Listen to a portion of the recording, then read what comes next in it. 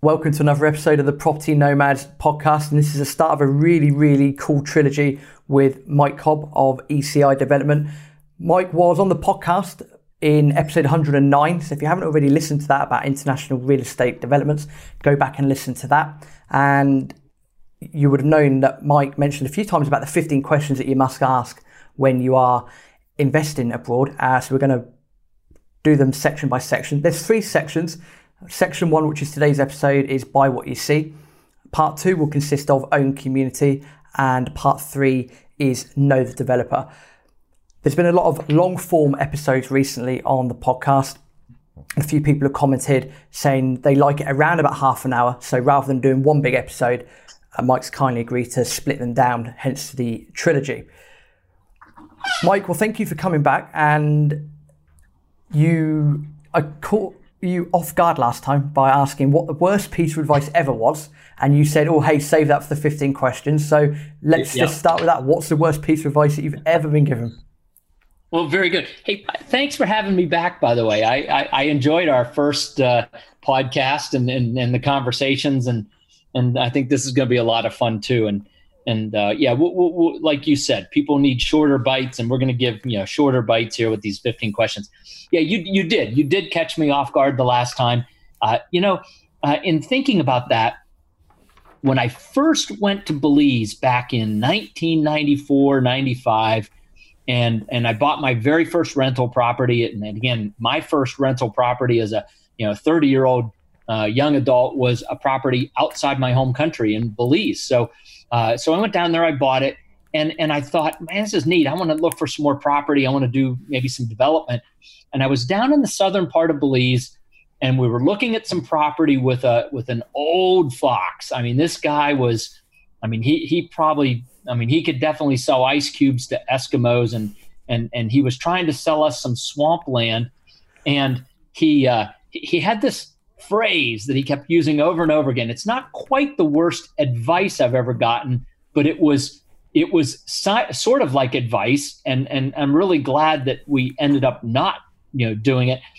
He would look out across a piece of swampland, and he'd point out some palm trees, and he'd go, "That's good highland," and it's true, because palm trees only grow on real land; they don't grow in the swamp. But the point of it was that he was trying to sell us swampland, and he kept pointing out where palm trees were, saying, "Well, that's good highland," but everywhere else wasn't. So I think the worst advice I ever got was this notion that that I was going to buy this swampland from him and fill it in or do whatever I was supposed to do to make it valuable, when in reality it was pretty much worthless land. So I don't know if that it's a cautionary tale of part of what this 15 questions circles back around to, and that is when we go overseas, we're going outside of UK in your case, or North America, US and Canada, in my case, and we're just so used to having rules and laws and truth and advertising and that kind of thing, but it doesn't exist. I mean, this guy could pretty much say whatever he wanted to say, and if I was dumb enough to buy it, then it was my problem, right? So anyway, worst advice ever. That's good highland. Love the story that goes with that. Well, that's pretty cool. That nicely leads us into the first section, which is Buy What You See. So, the floor is all yours. Okay. Let's go for it. So we have these 15 questions, and I guess maybe the thing to do is kind of work through the first 5, which are grouped in this subcategory called Buy What You See. So basically what we said was, look, here are 15 questions that we should ask when buying property overseas, but it's hard to remember 15 questions. So what are 3 basic principles that we can kind of hold in our mind to make sure that we're, asking the right kinds of questions, even if we don't remember the 15 questions verbatim, or we don't have the consumer resource guide with us. By the way, your listeners are welcome to reach out to you and through you to me, and receive a copy of our consumer resource guide, which has the 15 questions and some other really, really helpful information, some country handbooks, some some other stuff that would be, it's great resource material for people looking for property overseas. It's not a sales document. It's truly a consumer resource guide, and the 15 questions are in it. But if you don't have that document, and you're kind of thinking to yourself, well, how do I ask the right kind of questions? The three principles are buy what you see. And we're going to talk about that more today. The second principle is own community, right? Own in a place or own a property that has other people around it, has amenities, things to do. And then the last principle is know the developer. And this sort of goes to that first concept with the good high land. Again, when we buy property overseas outside our home countries in the developing world, it really is the relationship with the developer or the property owner. If it's say it's a condo building, the HOA, or if it's a big master plan development, whatever, the developer, the relationship that you will have to take care of you and your satisfaction as a property owner will be based in the relationship you have with the developer, the longevity of the developer, them being in business, them being around. Because, again, the government institutions and all kinds of warranties and things that we might expect, just don't apply. So anyway, those are the three principles. So we'll start with buy what you see today. And actually, let me even back it up just a smidge further. The idea of the 15 questions really evolved from my very first property purchase. That property purchase I mentioned a moment ago in Belize, when I bought a condo on Ambergris Caye in 1994, 95. I can't remember I think we looked at it in 94, late 94, and we transacted in February of 95. But anyway, but this very first condo, it had problems. I mean, it was affordable. I could afford to buy it. It was about $150,000. And so, I could afford it. And, but the living room had one outlet. And so in order to put the TV on one wall and lights around and other things and, plug a computer in, whatever we wanted to do, we actually had to run an extension cord out of the one outlet around the wall, across the entryway to the dining room. We used duct tape to tape it to the floor so we wouldn't trip over the cord all the time, right? To be able to get electric to the four walls of the living room. Well, I mean, this is nonsense. I mean, it's so easy to build, and this is new property. I mean, this is a brand new condominium. It was maybe a year or 2 years old when we bought it. So, I mean, it wasn't like it was 100 years old when they didn't run electric. I mean, this is brand new stuff. And so we started to look at what kinds of things we wouldn't think to ask. I mean, we didn't think to look for outlets when we bought it. We walked in. The view of the ocean out the front window was phenomenal. It was a nice condo. It was spacious, whatever. I mean, it was nice, and the price was right. We didn't think to look at, whether there was an outlet on every wall or not. And so this concept of we don't know what we don't know, and we don't know what to ask. We don't know the questions to ask. We don't know the things to look for because we come with assumptions. And this idea of assumptions is, we need to forget what we think we know, right? We need to, we assume that there's going to be zoning, or we assume there's going to be a warranty when we buy something, a property overseas. But again, these assumptions are dangerous. They don't necessarily apply.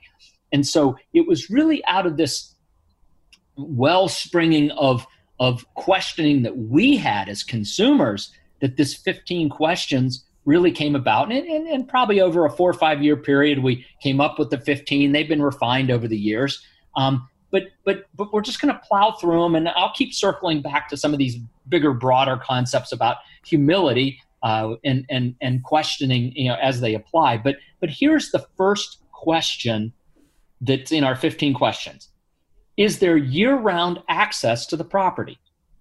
And I think, again, coming out of the UK, North America, Northern Europe, we pretty much can assume that if we buy a home or a condo, we can get there year round, that the roads will be open and passable, all year long. Well, that's not necessarily the case in the developing world. And in Latin America and in the tropics, for example, more generally the tropics, but specifically, Central and large parts of South America, it's tropical. And they don't have 4 seasons. They have 2 seasons. They have a dry season and a rainy season. And, everything's passable in the dry season. In fact, there are roads that, you can drive, do kilometers. You can drive, 70, 80, 90 kilometers an hour on dirt roads, gravel roads in the dry season.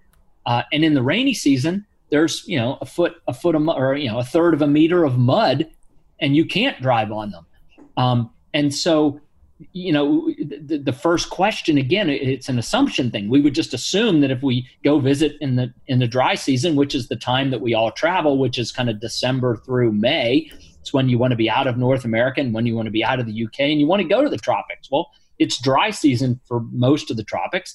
And so the roads are all passable. You buy a beautiful property at the end of a dirt road and you think this is wonderful. And then you show up in July or August or September and you want to go visit your home and you're driving through mud or you're getting stuck in mud. So the first question is there year-round access to the property?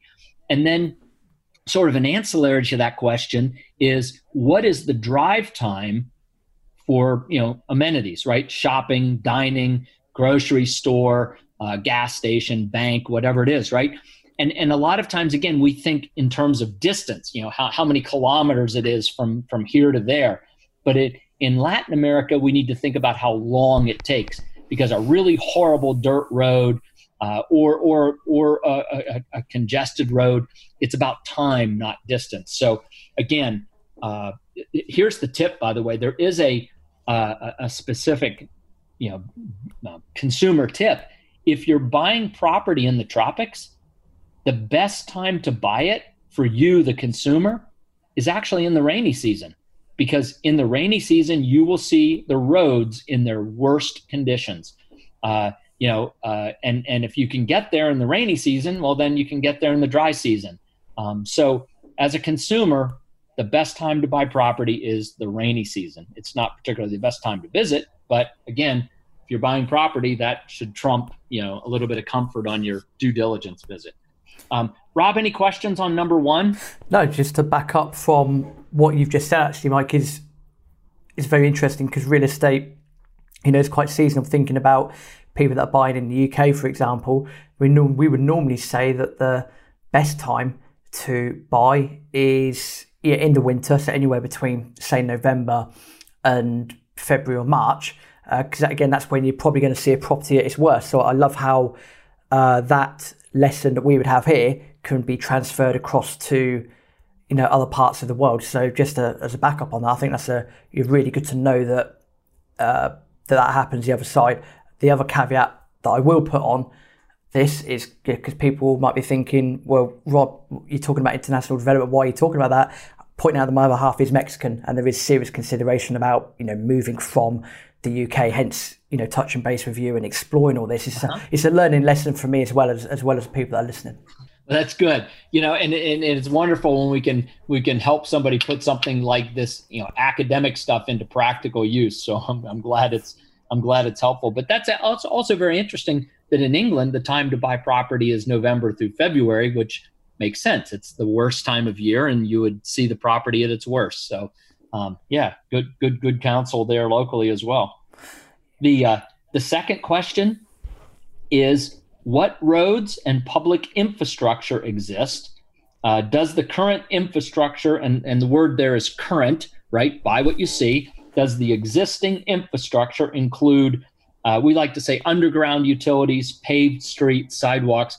I guess it doesn't really matter if the electric poles are above ground or underground. I just think that, for many consumers who are used to underground utilities, they want that, they expect that. But the key to that actually is, what infrastructure exists. So, how do you get to the property, right? The public infrastructure to get to the property. And then once you're on the property, what kind of infrastructure exists? And when we think about condominiums, we need to think about things like backup generators, backup water supplies. Do those things exist? Because, again, in the developing world, the power can go out, and it can go out for, a day or two or three. The water can go out for long periods of time, a day or two or three. It doesn't happen often, but it does happen a lot more often than it happens in the developed world.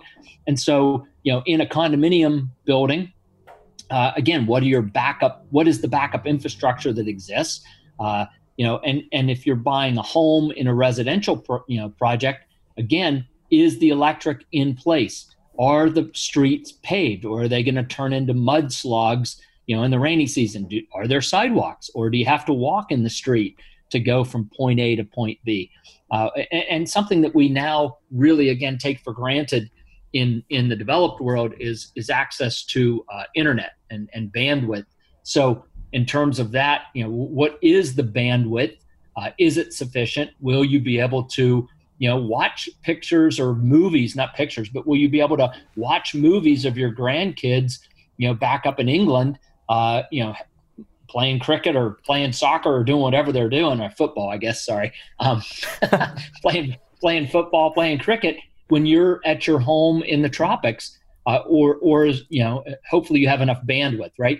But these are things that we can empirically test. We can see them, right? First of all, whether they exist or not. But we can also empirically test some of these. I've got a couple coming up on water and water pressure, but let me give one very cautionary tale about an infrastructure issue that is absolutely ignored by 99% of the buyers. I mean, we've published this 15 questions, like I said, for 20 years now, and I don't know that in the 20 years, I've ever had anybody call me out and ask me this question, although I mention it in almost every one of my presentations about the 15 questions. And that is storm sewers or storm water engineering, right? Because in the tropics, again, you have 6 months of dry season and 6 months of rainy season.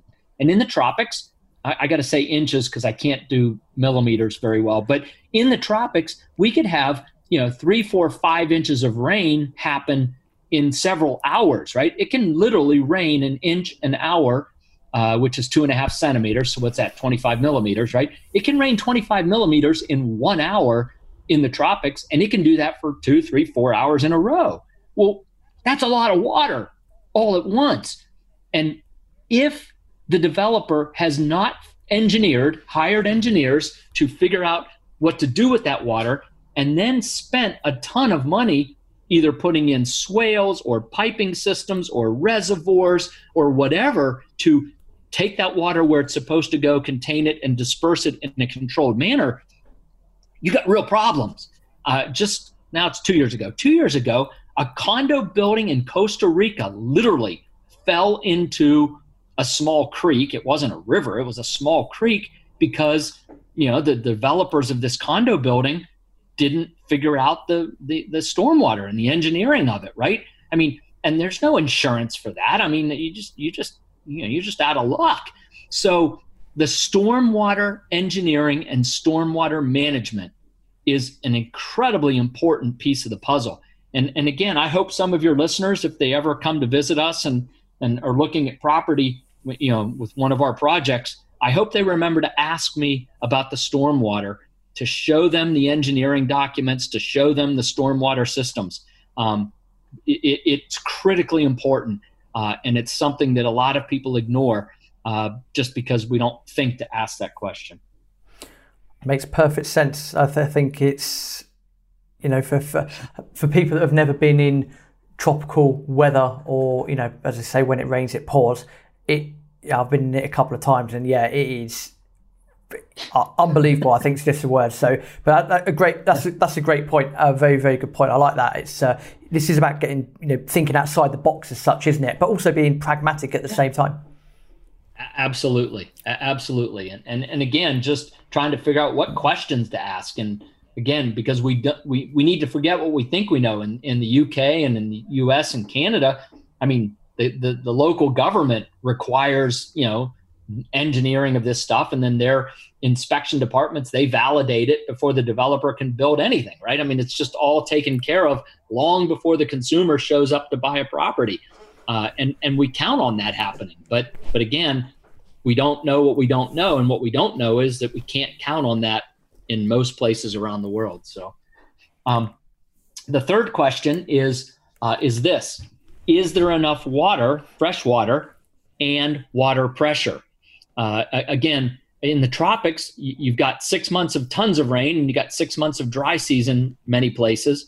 And water is a very, very precious commodity. And so there are a couple things going on. There's the issue of, is there enough physical water? Are the wells producing enough for whatever the development is? But also, does the developer have the water rights? Again, I have no idea if this is something that happens in England, but in the United States, in the West, where it is fairly dry, there are water rights issues. So literally, and throughout Latin America as well, you can have a river or a creek running through your property, and you may not have the right to touch it, to take one drop out of it, because the water doesn't belong to you. The rights are owned by somebody else. And so the question is, on the first level, is, does the developer have enough water?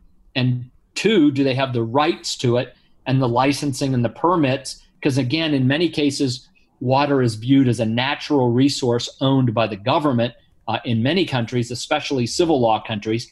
And so you must have a permit and a license to extract it or mine it. They actually use the word mining, to mine the water, and then distribute it and sell it to your clients. So understanding that piece of the puzzle is really important. And then, assuming that they have water, they have the rights, they have the permits to extract it and sell it and distribute it, how's the water pressure? Again, because, pipe sizing, if you run 1-inch pipes, it costs X. If you run 2-inch pipes, it costs, 1.7X. And so, or 3-inch pipes, 2.5X. And so, I mean, it's not linear, but it's still a lot more expensive to run bigger pipes. And so developers a lot of times will cut corners and put in smaller pipes because they do deliver water. The issue is if the resort's full, if everybody's there at Easter and everybody's taking a shower at the same time, or there are certain times of the day that lots of people take showers, you may not have any water pressure. And so again, that's something to test the water pressure.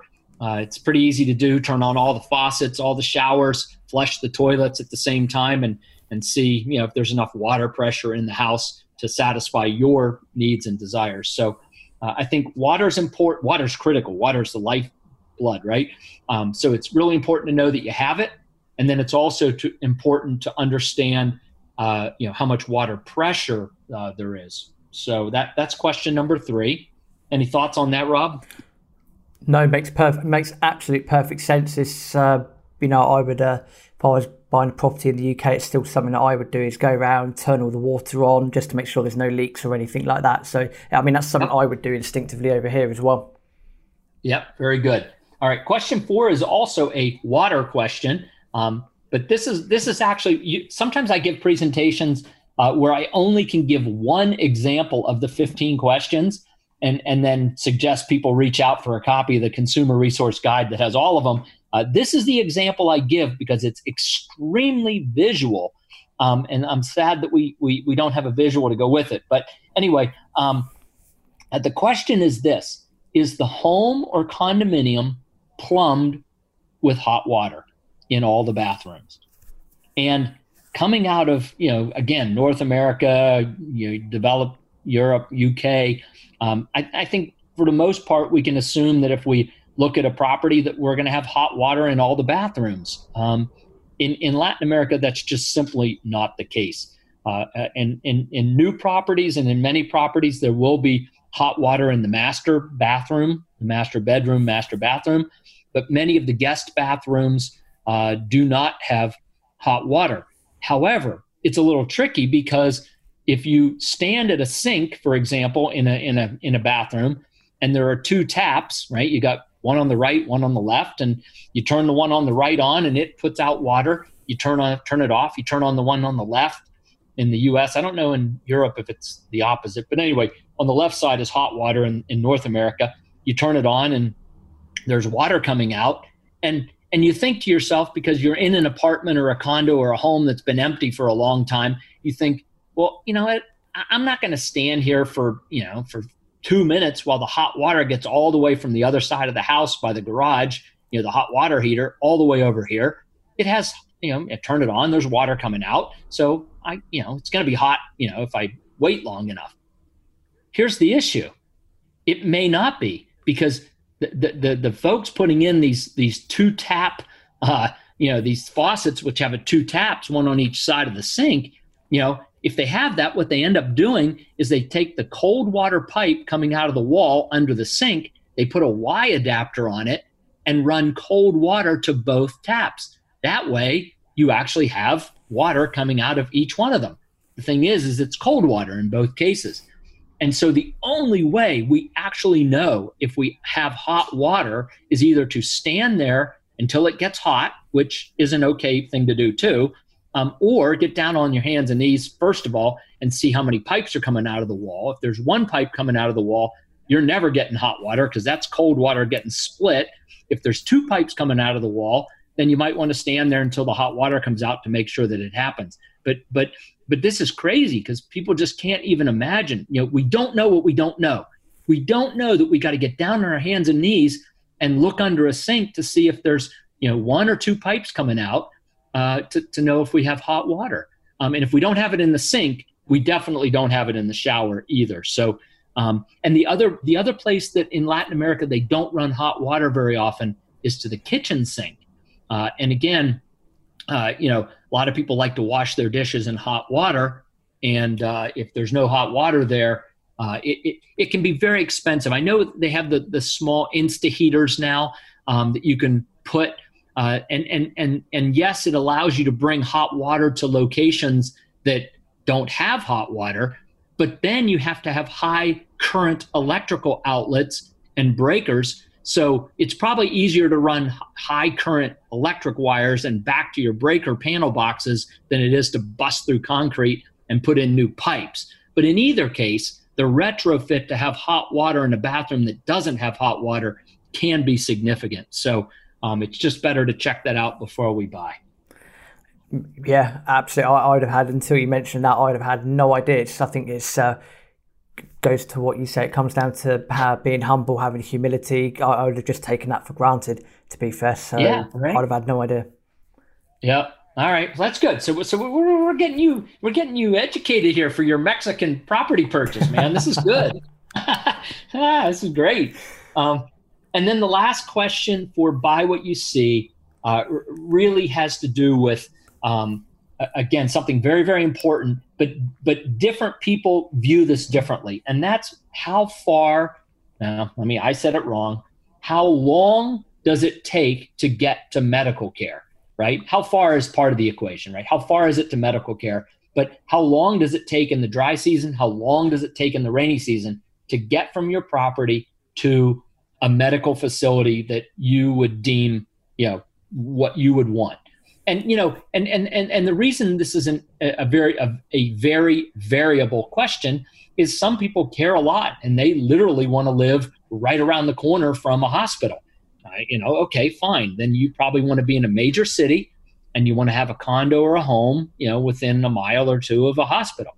Other people who live in rural areas, they're used to having to hopefully, get in the car and drive, 20, 30, 40 minutes, an hour to the hospital. And that's no big deal because that's what they're used to. So again, the question really isn't, specific in any kind of amount of time.